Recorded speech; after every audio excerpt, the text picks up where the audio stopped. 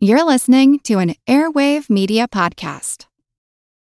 This episode is brought to you by Shopify.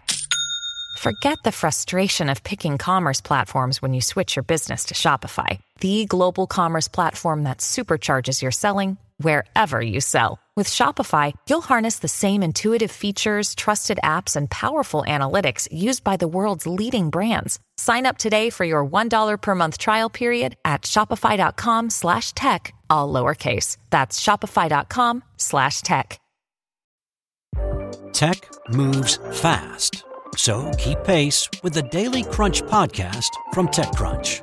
With new episodes every day, this podcast will give you a quick overview on everything you need and should know about startups, new tech, regulations, and more.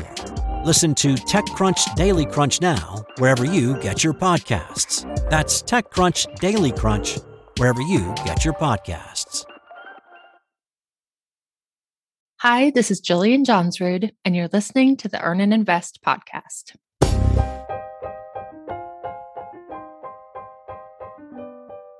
I will never forget the first time I met Jillian Johnsrud.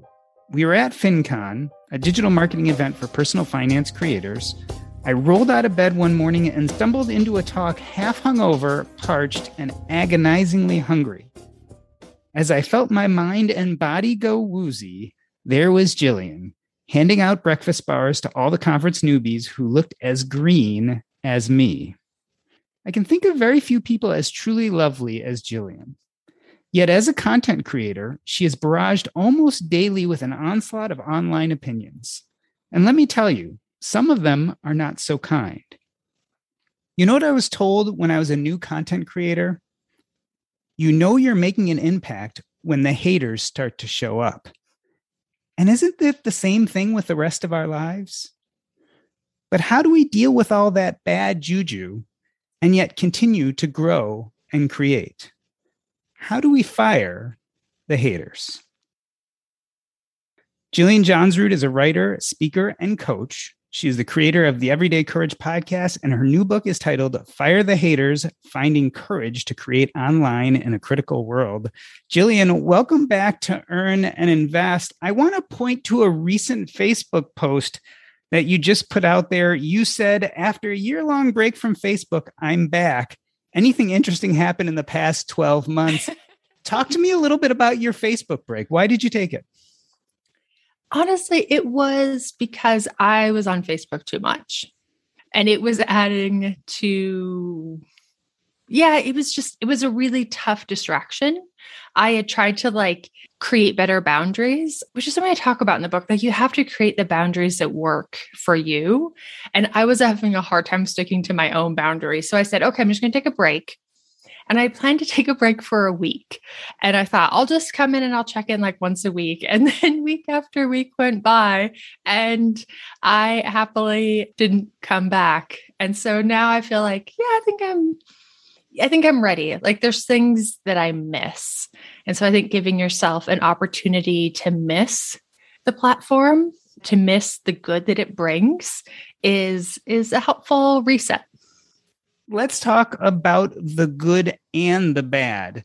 Obviously, when you put something out there and you get these great comments, it feels really good. Talk to me about maybe your most memorable positive and negative comment, either on a blog post or social media, something that really sticks in your mind.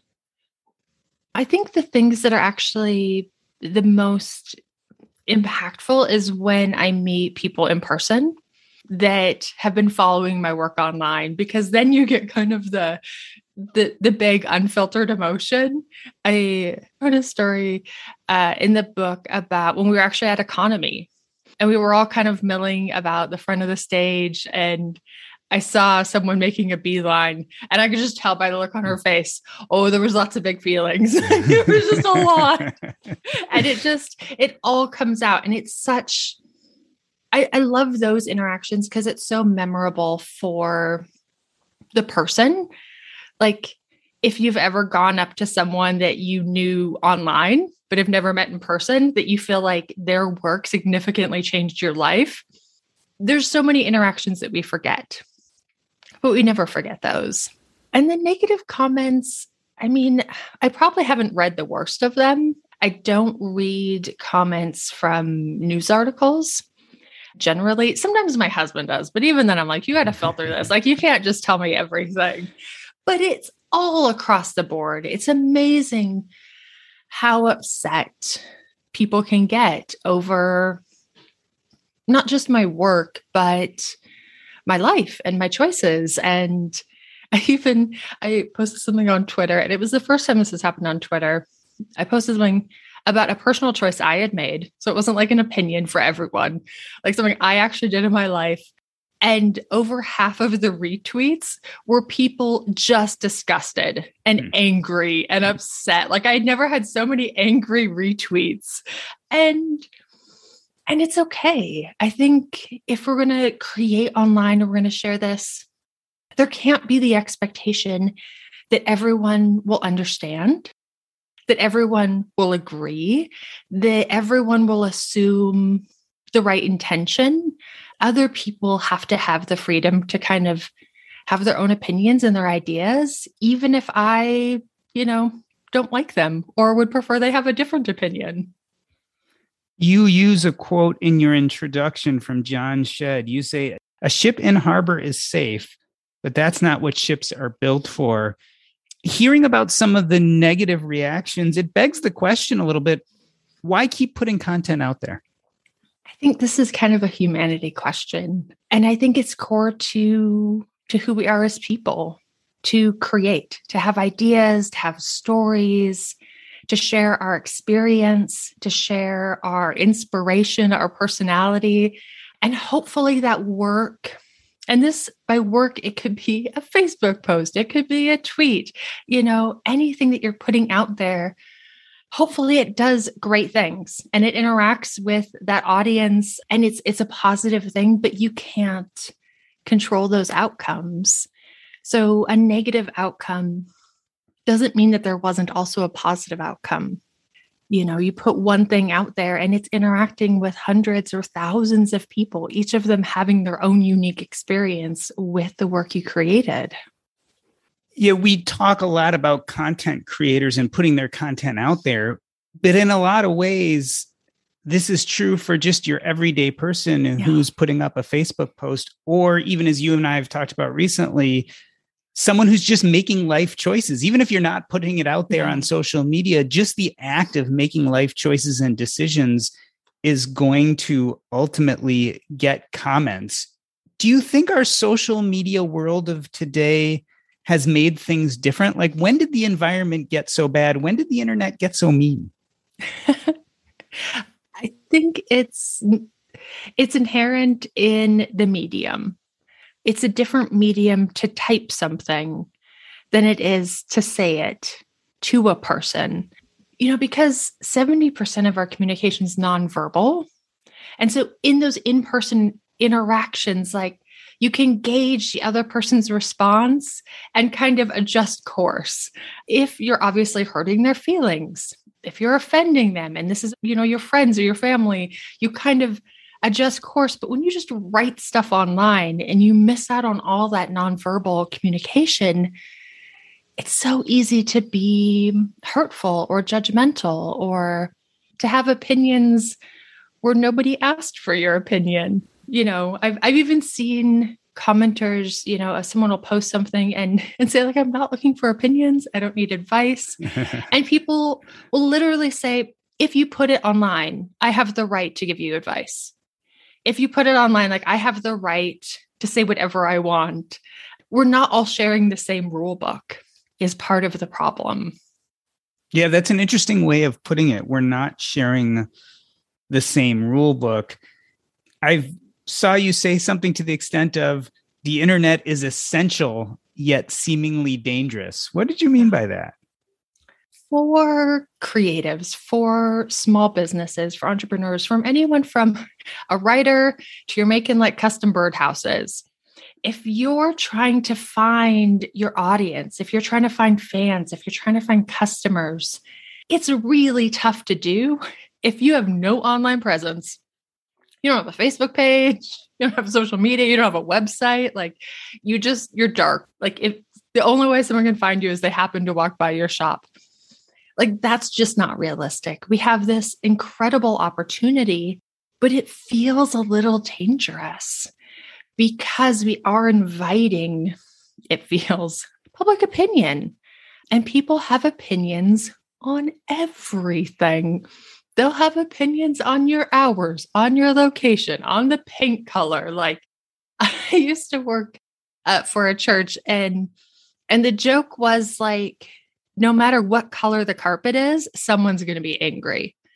Like, trying to select new carpet for a church is a battle. And like, there is no unanimous, everyone loves this. And that's just transferred to this even larger platform online. I love this comparison with a church, because if you think of a church, this is usually a group of people who've come together because they know each other or want to know each other. They're kind of from the same locale. There's some sense of community there. We love to feel in social media we also have a community, but in a sense, one of the powers of social media is that it really puts your content out there to the world, people who don't know you. And certainly that sometimes feels dangerous because they don't know you. They don't know that you were that really cool person handing out breakfast bars at FinCon when the rest of us were feeling bad. They don't have that context. Yeah. And another saying from church, which is always helpful for me to remember, is where there's people problems. Anytime you gather a group of people, you're going to have people problems. And with the internet, we're just able to gather much larger groups of people than we ever were, kind of just in our daily personal lives. So let's pivot to talking about the book specifically. You talk about kind of the 3 challenges of navigating the internet. In fact, that's how you structured your book in those 3 subsections. Tell us a little bit about what those challenges are and why. So the first challenge we address is like just life online.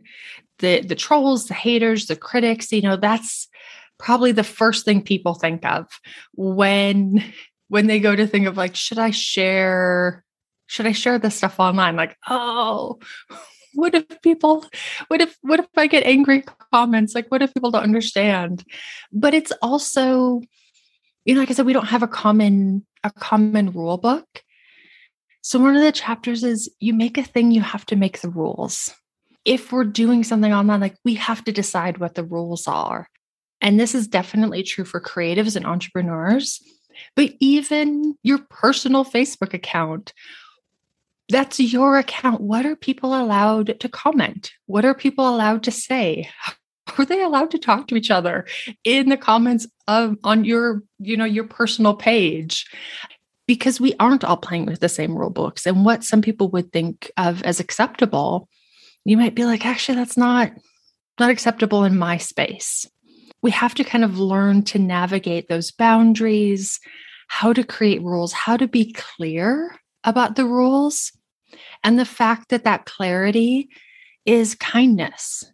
It's not harsh or mean to be honest about your boundaries.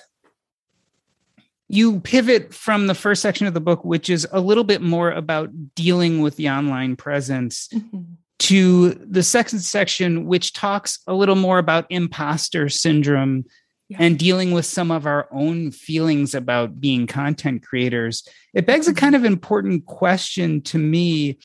How much of dealing with social media is kind of dealing with the outside versus how much of it is dealing with your own insecurities? So that's what makes the outside so difficult, is that external criticism amplifies our internal critic. If we're criticized on something that we take no issue with, if someone criticizes me like, oh, you're freakishly tall, I love being tall. I've kind of wanted to be like 2 inches taller. Like I'm a little shorter than my preference. So it's totally like water off a duck's back. I don't care because I don't have an issue with that.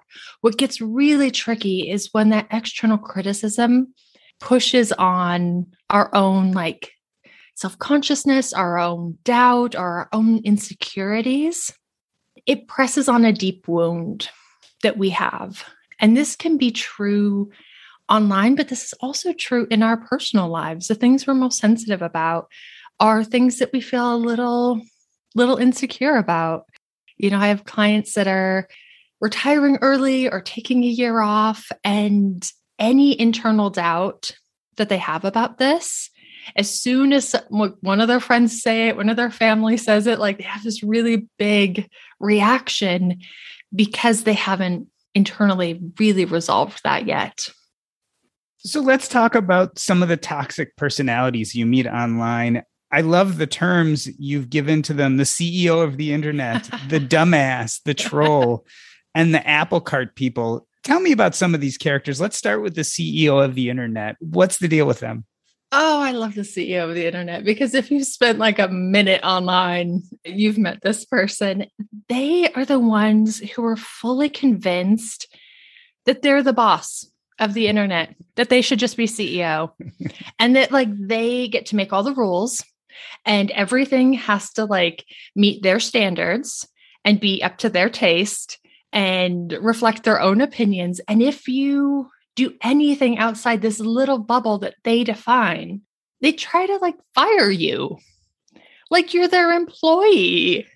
And it's just such a weird mentality, but you honestly see it in like every single niche, every single field. There's someone who's just decided that they're the boss. For me, I get a lot of the CEOs of spelling and grammar, and people will email me or comment like, you should not be allowed to write. If you can't spell, you can't be a writer. Like, no one's going to take you seriously. Like, you have to hire an editor. And I'm like, I have to hire an editor? Like, this is my boss telling me, his employee, we need to add an editor to your team. And I'm like, pretty sure this is my life and my business, and that's my choice. But thanks for pretending to be my boss. What are some of the good ways of dealing with the CEO of the internet so that they don't drive you crazy? I think it's just understanding that this is them. This is their personality. This is how they interact in the world. And I talk about it a little bit later in the book, like why people become this way. And it's often because it works for them. They're like toddlers. They're working with a toddler skill set. Like toddlers, like they throw fits and they're angry and they have tantrums and they try to get their own way. But generally with decent parenting, people put boundaries around them and say, actually, this isn't like an acceptable way to communicate and to negotiate. And they learn better negotiation. They learn better communication. And some people never do.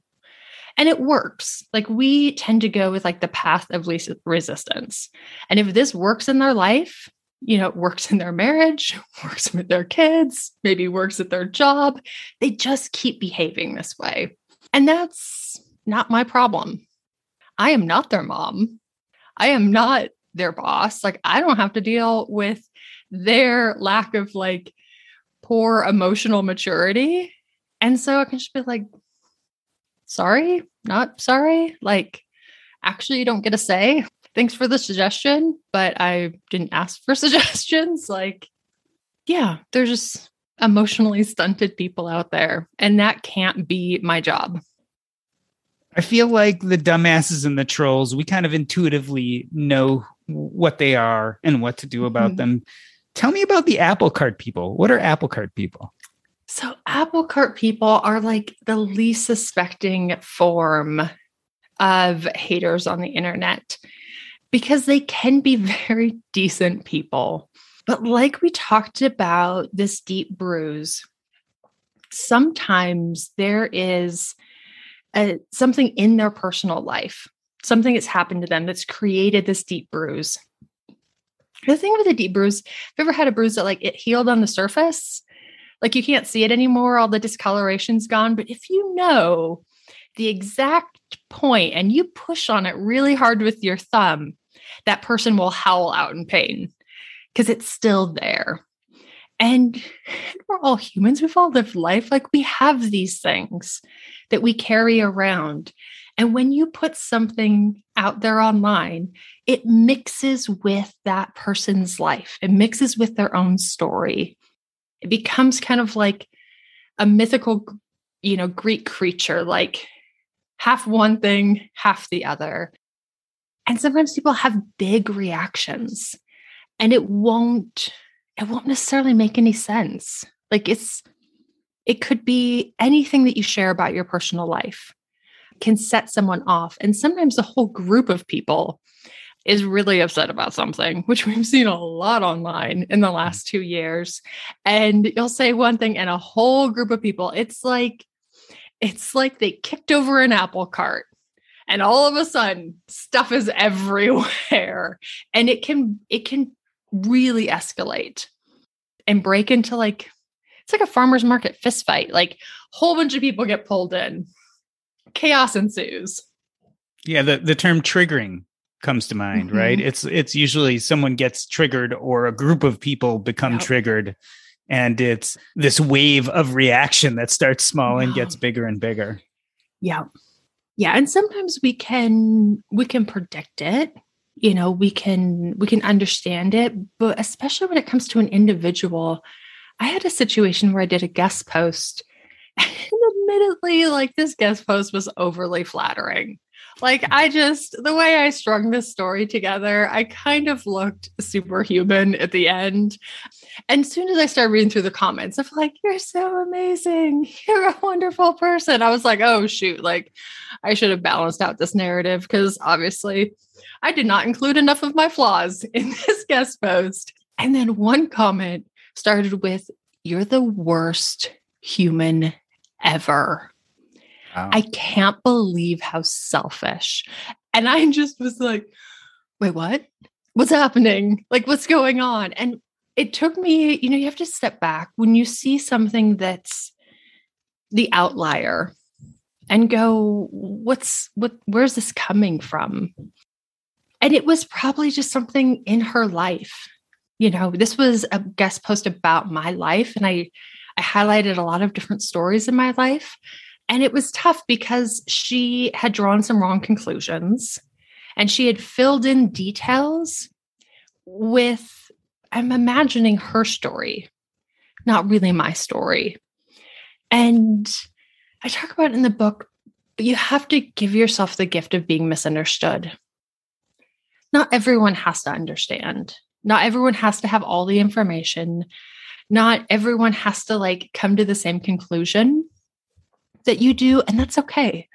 It's okay for your work to reveal to someone that maybe they have a little bit more work to do.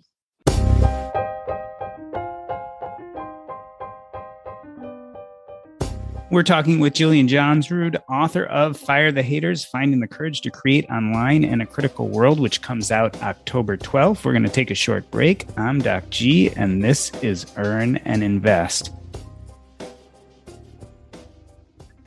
This episode is brought to you by Range Rover Sport. Range Rover Sport leads by example. With a visceral, uncompromising, and dramatic feel, this car helps you rise to the occasion. How does it do that? Range Rover Sport has powerful on-road performance and commanding all-terrain capability by combining assertiveness with signature Range Rover refinement. This is the car that redefines sporting luxury. The new Range Rover Sport features advanced cabin technologies such as active noise cancellation and cabin air purification, purposeful cockpit-like driving position, and award-winning Pivi Pro infotainment is at the heart of the experience and provides intuitive control of the vehicle systems. Design your Range Rover Sport at LandRoverUSA.com.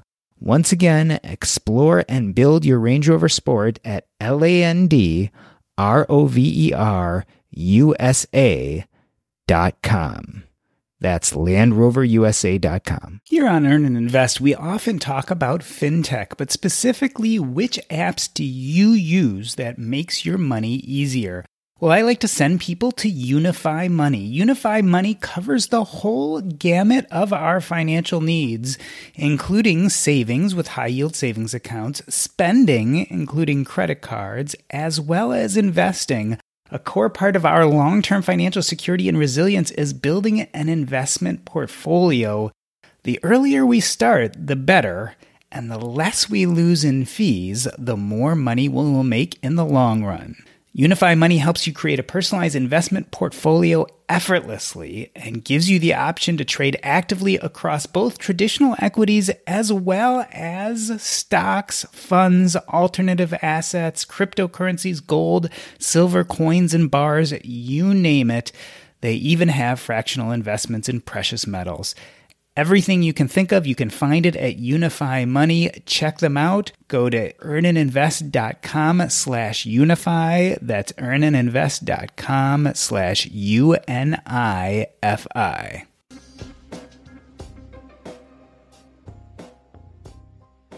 Let me reintroduce you. We're talking to Jillian Johnsrud, who is a writer, speaker, and coach. She is the creator of the Everyday Courage podcast. Jillian, in the second part of the book, you talk about imposter syndrome. Is imposter syndrome universal? Yes, if you're doing it right. I don't think everyone experiences it. If you're a hobbyist, if you're never growing or pushing yourself or getting outside of your comfort zone, if you're never shipping something into the world and saying, I made this and I am this person, you could go through your whole life and never experience it, never have to grapple with that kind of emotion and that mental challenge. And the bigger question is, what do we do with it once we know it's there? I view imposter syndrome as the outcome of doing the right thing. You're doing something right. You're showing up. You're saying, hey, I made this thing and I am this person. I made this cool birdhouse and I am a crafts person. I wrote this book and I am a writer. And you're shipping it out there in a way that's vulnerable and courageous. And that's what's triggering, these growing pains in you. And I kind of compare it to if you've never gone to the gym, if you've never exercised and you have no idea what to expect, you somehow just have no idea of what exercise happens. And you get there and you start sweating and moisture starts coming out of your skin and you freak out and you go, oh my gosh, what's happening? Where is this coming from? This must be a sign I'm doing something wrong. This isn't normal. I should leave. I should never come back. Sweating is kind of like imposter syndrome. It means that you're doing exactly what you need to do to get where you want to go. And once you know that, if you're at the gym and you start sweating a little bit, you go, I'm on the right track. I'm doing something good here. I should keep going because I'm making progress. And just internalizing and kind of flipping the narrative of what that emotion of imposter syndrome is. It's you're being brave and courageous and you're growing as a person, which is all fantastic stuff. So I think if people just kind of rewired what that means and how to interpret that feeling and emotion. And it's kind of I talk about, you don't have to be the most experty expert to show up and to work and to try and to get better. You don't get to start at the top of anything. So yeah, you're shipping work and you're trying things and you're going to learn and you're going to fail and your skill probably won't match your tastes, not right away. And all of that's just part of the process. And the more we can kind of shift our narrative and our internal expectations, the less kind of mental torture we put ourselves through. It's an interesting question of when we can define ourselves as that expert, right? So we're in the process of writing a book. Does that mean we're a writer? We have a blog or teach a course on personal finance. Does that mean we're a personal finance expert? The lines become blurred. And it's certainly, there's a lot of internal growth there, not necessarily external, that eventually helps you define yourself in such a way. And I think the term expert generally isn't helpful for us as individuals ever. But in the last part of the book, I talk about we can use our actions to tether our identity. So if you're teaching, you're a teacher. If you're writing, you're a writer. If you're speaking, you're a speaker. If you're providing a service, you are the person doing that service. And even if your outcomes aren't great, you're not the best, you're not the top of the pile, it's mediocre, you're figuring it out. If you're doing the thing, you are that person doing the thing. And I think, especially in American culture, and I'm such a perfectionist, it's becoming more comfortable with growing and learning and leaning into progress instead of aiming for perfection. You mentioned a few moments ago kind of the difference between taste and skill. How does that play into the imposter syndrome and what we're talking about right now? It's so difficult. Ira Glass has this quote about the fact that we go into things because we have good taste. But the reality is, and this is whether you're a musician, you're a politician, like you're a cake maker, you go into it because you have good taste. But your skill doesn't match your taste just yet. Like that's just not the way it works. I think about it like dry stacking a stone wall. You kind of just have to start at the bottom. And with every attempt, with every stone you stack, it falls short of where you want the top of the wall to be until the very last one. Like 50 rocks up, it's one more attempt that falls short. And it's one more attempt that falls short. And I think the people who get to the top of the wall and are able to stack that last stone are the people who develop a comfort and a way to mentally process this producing work that isn't your best, that doesn't quite match your taste yet. Like if you can move through that dysregulation and that discomfort and just say, okay, I'm aiming for progress, not perfection. Like, am I making progress? Am I getting better? Awesome. I'm doing what I need to be doing. I need to just keep doing it. I know you and I have shared this thought process with podcasting, right? Because both of us went into the podcasting world listening to some of the greatest podcasts out there. So we developed this wonderfully great taste in podcasting, yet lo and behold, when you sit in front of a microphone, your skills are not necessarily in league with the taste you've developed. It can be disconcerting in the beginning. It's really uncomfortable. And I think we need to talk more about the fact that that's the price of admission. That's what you're going to go through to get where you want to go. And I don't think we talk enough about that. It's really uncomfortable and it's a bummer. And like, you'll feel frustrated. And like all of those are good, acceptable emotions. Like if that's what you're feeling, fantastic, because that means that you're not a hobbyist. You're showing up as a professional. You're shipping your work. You care about your work. You care about the quality. It matters to you. And that's why you're feeling all these emotions. So you're doing exactly what you need to do to get to where you want to go.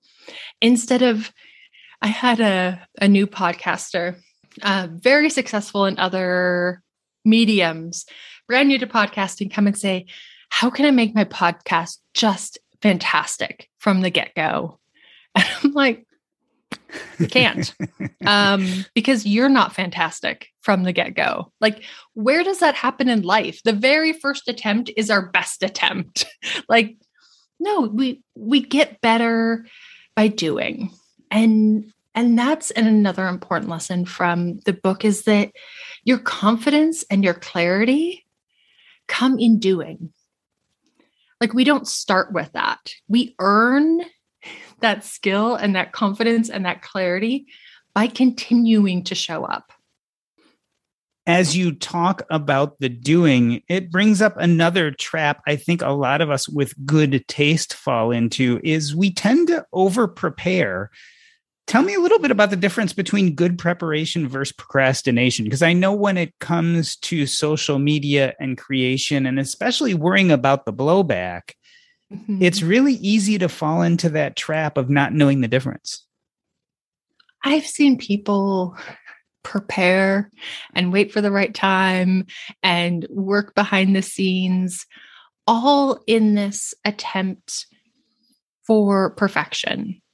And they're not actually making progress. All of this preparation is just a form of procrastination. Like at some point, you need to ship the work. And you probably need to ship it earlier than you feel ready. You need to ship it when you're in that like uncomfortable, frustrated, like if you're still in that emotional state, fantastic, because it's the only way you're going to get better. And if you don't start shipping it and you don't start getting, sometimes the feedback stinks, but sometimes it's good. Like sometimes it's helpful feedback, but just the act of shipping and getting better. The other thing is, and I wish we talked about this more too, it's good to start at the bottom. It's good to start when nobody's paying attention. It's good to start when like nobody cares what you're doing. You'll put something out there and people will be all tied in knots. What are people going to say? What are they going to do? Like, what if everyone finds out? And you ship it out there and it turns out like no one actually cares. And it's not that big of a deal because nobody's super interested in whatever you care about. You care 100%, they care 1%. But that's a good thing. It's a good place to start because you get to hone your craft. You get to hone this process when no one's paying attention. Like if you want to be like a super famous like pizza maker, it's better to start when you're just making pizza for your friends. And then you're making pizza at a food truck. Then you're making pizza at like one little shop in your hometown before you try to like franchise out 100 locations. Yeah, I remember having this similar conversation with Rich Jones and Marcus Garrett when they worked together on Paychecks and Balances. And we were talking about recognition. And something Marcus said always stuck with me. He's like, it's a good thing we didn't get recognition in the beginning. Because he's like, we hadn't built it yet. Yeah. And he's like, we weren't ready for recognition. And I hear echoes of that and what you're saying is sometimes it's nice to be able to start small because you haven't yet built the depth of content or ideas or platform necessary to actually deal with the onslaught that may one day come. And we have to learn, it's a learning curve to create kind of those emotional boundaries with your audience and like actual boundaries around your time and your energy. I once heard, I'll misquote it. I don't remember what author, but it was an author who said, I think it was the one that wrote The One Thing or Essentialism. Don't quote me there. But he said the reason most authors don't write second books is because after the first book does well, there's too many opportunities for distraction. If you have one book that does well, like so many things pour into your life that you never get around to writing your next book. And so not having all of those opportunities for distraction is a fantastic place to start creating, to start trying, to explore new things, to experiment, to figure out your style and what you're going to offer. It's also a good time to create some of those safeguards around your content to start learning how to protect yourself, right? Because I know in the book you talk about, for instance, having other people sift through your comments so that you don't see kind of the worst of the worst. It's easier to do that at the beginning of your journey, isn't it? You have to develop some of those systems and those processes. And it's better to do that while you're growing because there are growing pains. And everyone, people we know, if they grew really fast in a short period of time, in like less than a year, there's a little bit of pain in just that enormous learning curve of figuring all of this out really, really quickly. So I want to pivot to the third section of your book. You talk about cancel culture, and I feel that's a term that we didn't even have a few years ago. How big a role is that playing in the fears of online creators today? It's an enormous fear. No one's super excited to have a whole bunch of people angry with you, but we can also see other, with the internet, we have like wider vision. So we can see what's happening with people all around the world. And we can hear about situations that 30 years ago never would have made it on our radar. And all of a sudden we become hyper aware of these things that are happening. And some of them are scary and some of them are bad. And so while it's generally not an actual concern, like it's probably not something that you'll encounter in a significant way, it's still a big concern. It's still a big fear that can hold us back from really getting started or from going bigger.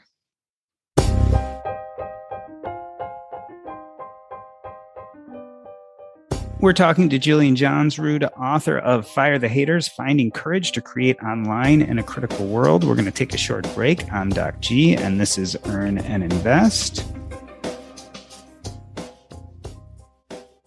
If you're part of the Earn and Invest community and want a place where you can go online and avoid the haters, the best place to go is our Facebook group. That's earnandinvest.com/Facebook. Again, earnandinvest.com/Facebook. There we continue the discussions that start every Monday and Thursday on the Earn and Invest podcast. We talk about personal finance, the economy, current events, you name it, we discuss it there. Check us out, earnandinvest.com/Facebook, and become part of our community.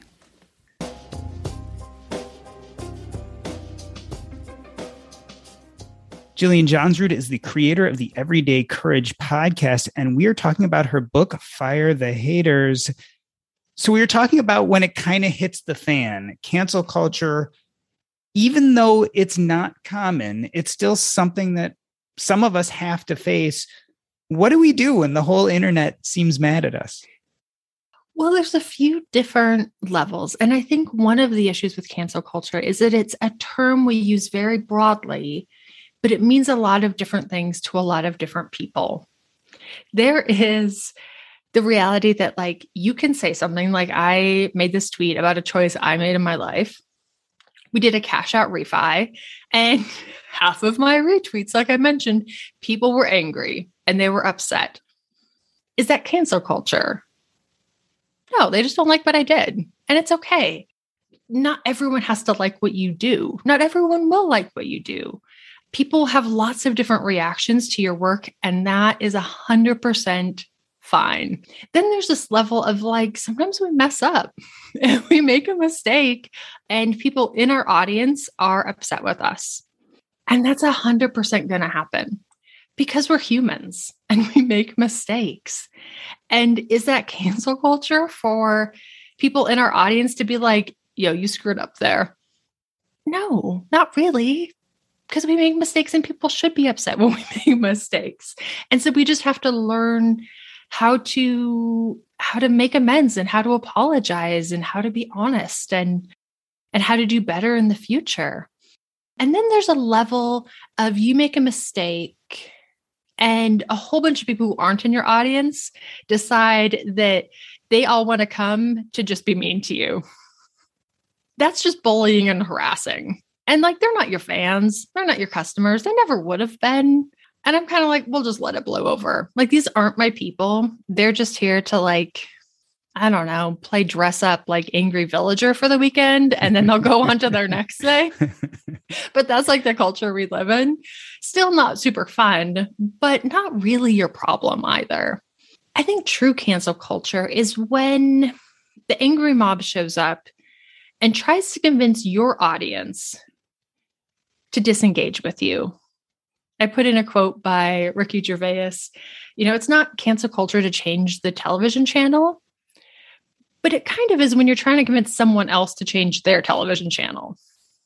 I have an optimistic view that like people who are going to understand will, people who want to support you will. If you're creating something of value, if you're putting something out there, if there's demand for what you have to offer, from books to pizza to custom birdhouses, in the free market, like with the internet, you'll find your people and they'll find you. And if you are concerned that that isn't the case, think of someone you really dislike in the public eye And the fact that they're still there, like we can't get rid of them. Like, I know a few of those. Not been canceled. Like, is there a button we have to push? I don't know. Like, could we take a vote that they just have to disappear from the internet? I would love to. And yet they persist. So if you're putting something out there that resonates with people, I think it'll persist. Are there some straightforward do's and don'ts when you're stuck in that situation where you do feel like either you let your people down or you let your people down and now the greater community is trying to cancel you? Are there some basic things you can do? I think taking a break, honestly, it feels like a hurricane. And I think the impulse is when there's this kind of farmer's market fist fight happening is to engage. But I use an example in the book. I spent a lot of time in honky-tonk bars when I was a teenager. So I'm very familiar with honky-tonk bar culture. If a fist fight breaks out, the bartender cannot get involved in the fight. Nothing good happens after the bartender is in the fight.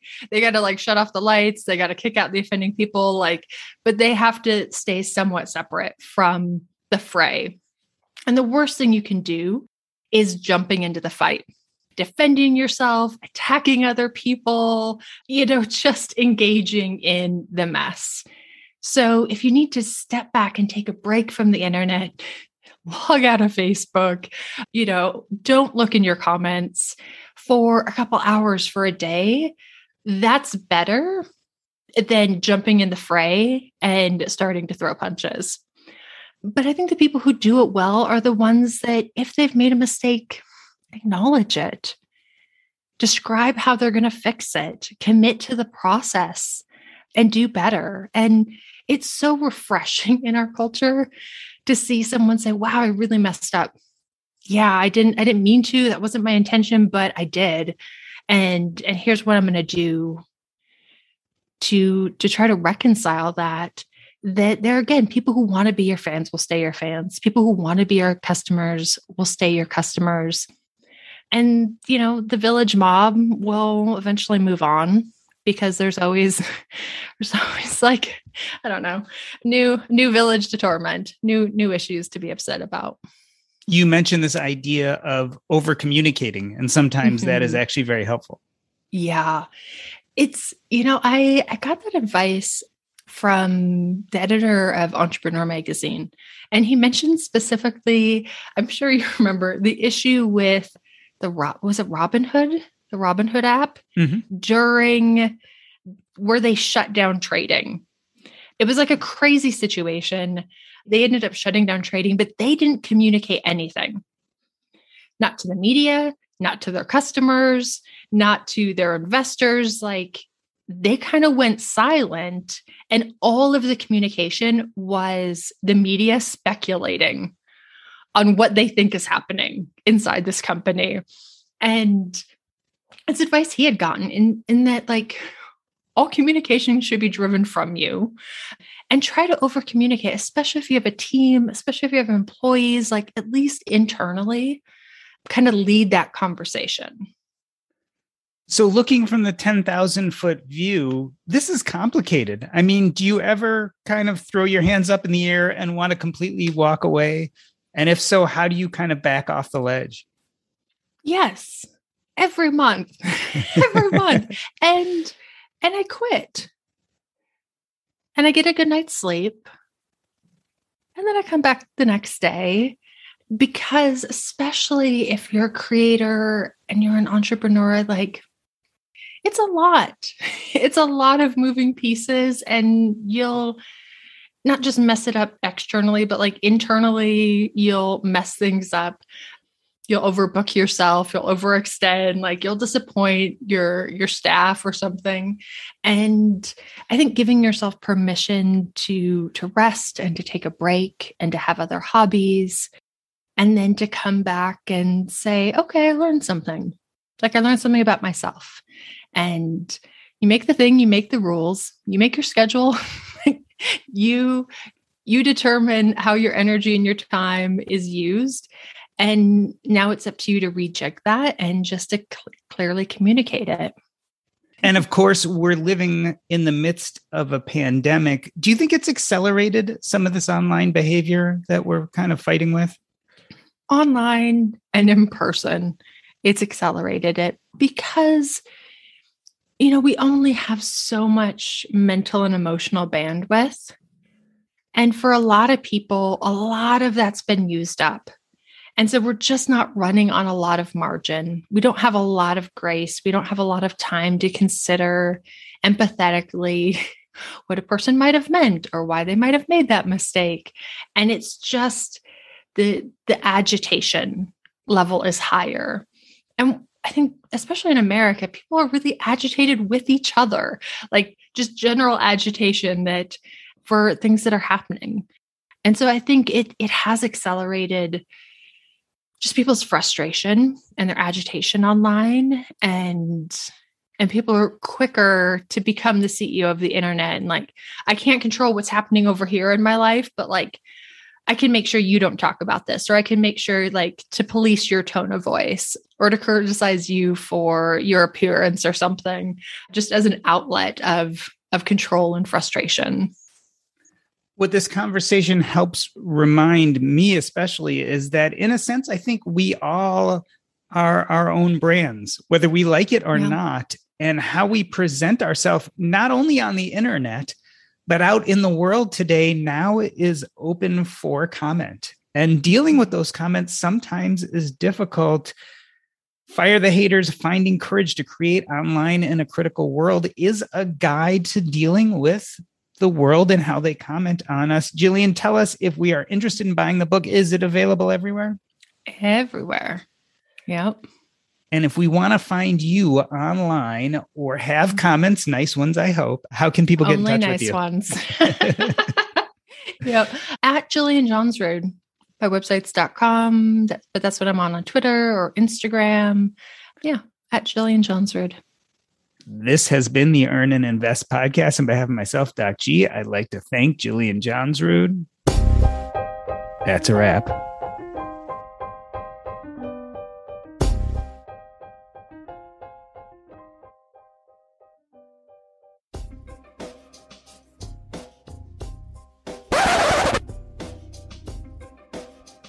Cool.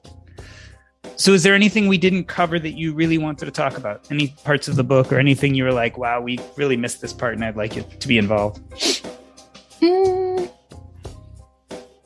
No, I'm sure it's fine. There's so many things. I really dug the book. I really felt like it addresses so many things that we're going through today. And I don't think up to this point there has been a really good manual about saying, okay, this is our realities and we can bitch as much as we want about the realities, but we're not going to get rid of online commenting. We're not going to get rid of even nowadays in-person commenting. So this is the first rational response I've really seen kind of written about. And I found great value in that because, I think we're all kind of thrashing in the dark on some of this and we don't know what to do. Yeah, for sure. Yeah, I'm really excited in that, like, every creative, every entrepreneur, like, we all talk about this. Like, we all try to collectively figure it out. We all try to see what other people are doing or how they handle things. But there wasn't anything that just kind of brought together that collective wisdom. And I'm excited. I'm hoping.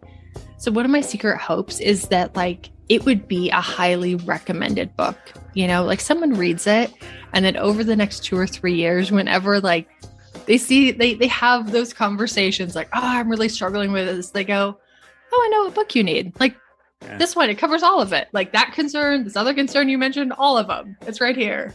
So I'm hoping for kind of that long tail because there isn't really another resource out there that like deals with all of these components in one spot. So tell me, dealing personally, you're now used to people commenting on blog posts, social media posts, what have you on your podcast.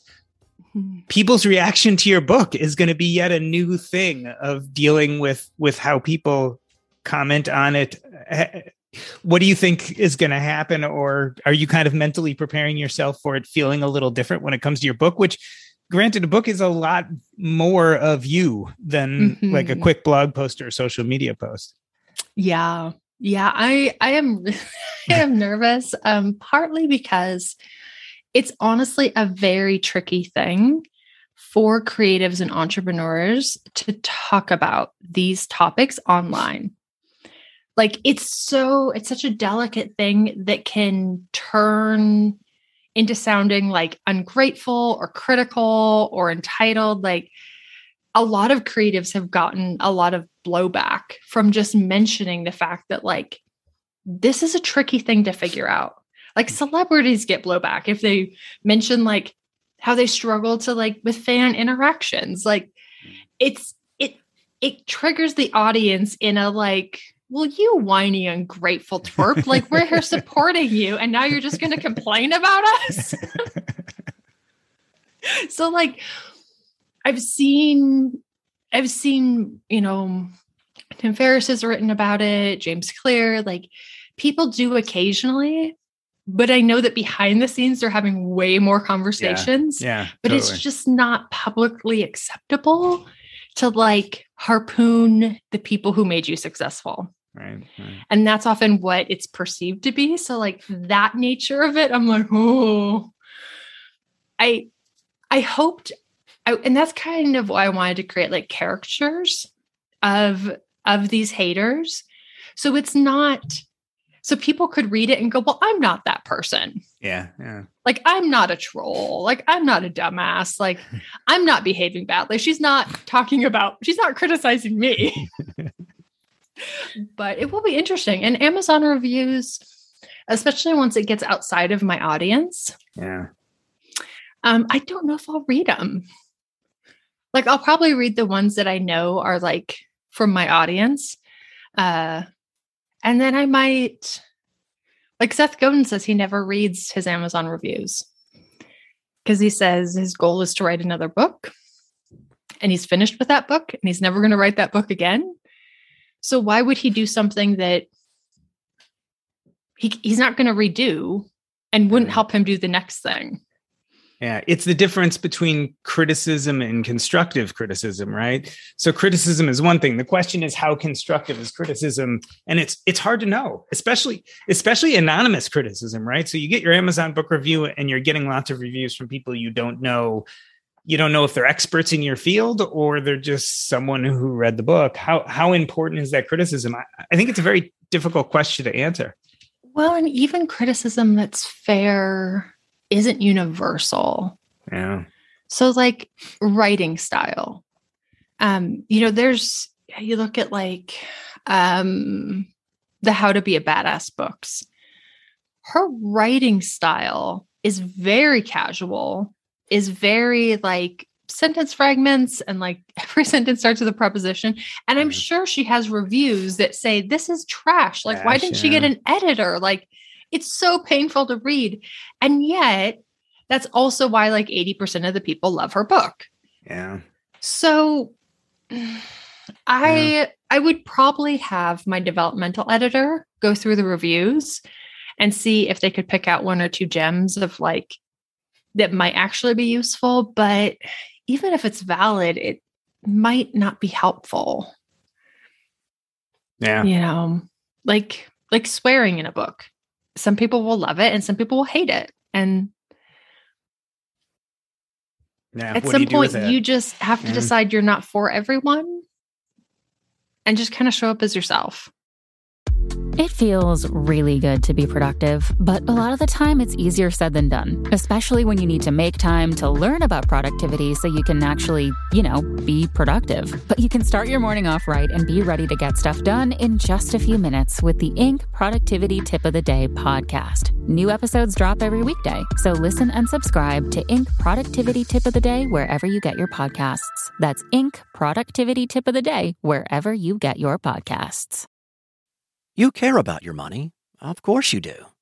So why aren't you listening to SoFi Daily? This podcast will keep you updated on the latest news in the stock market and how it could impact your financial life. Stay on top of what's happening. Listen to SoFi Daily wherever you get your podcasts. That's SoFi Daily wherever you get your podcasts.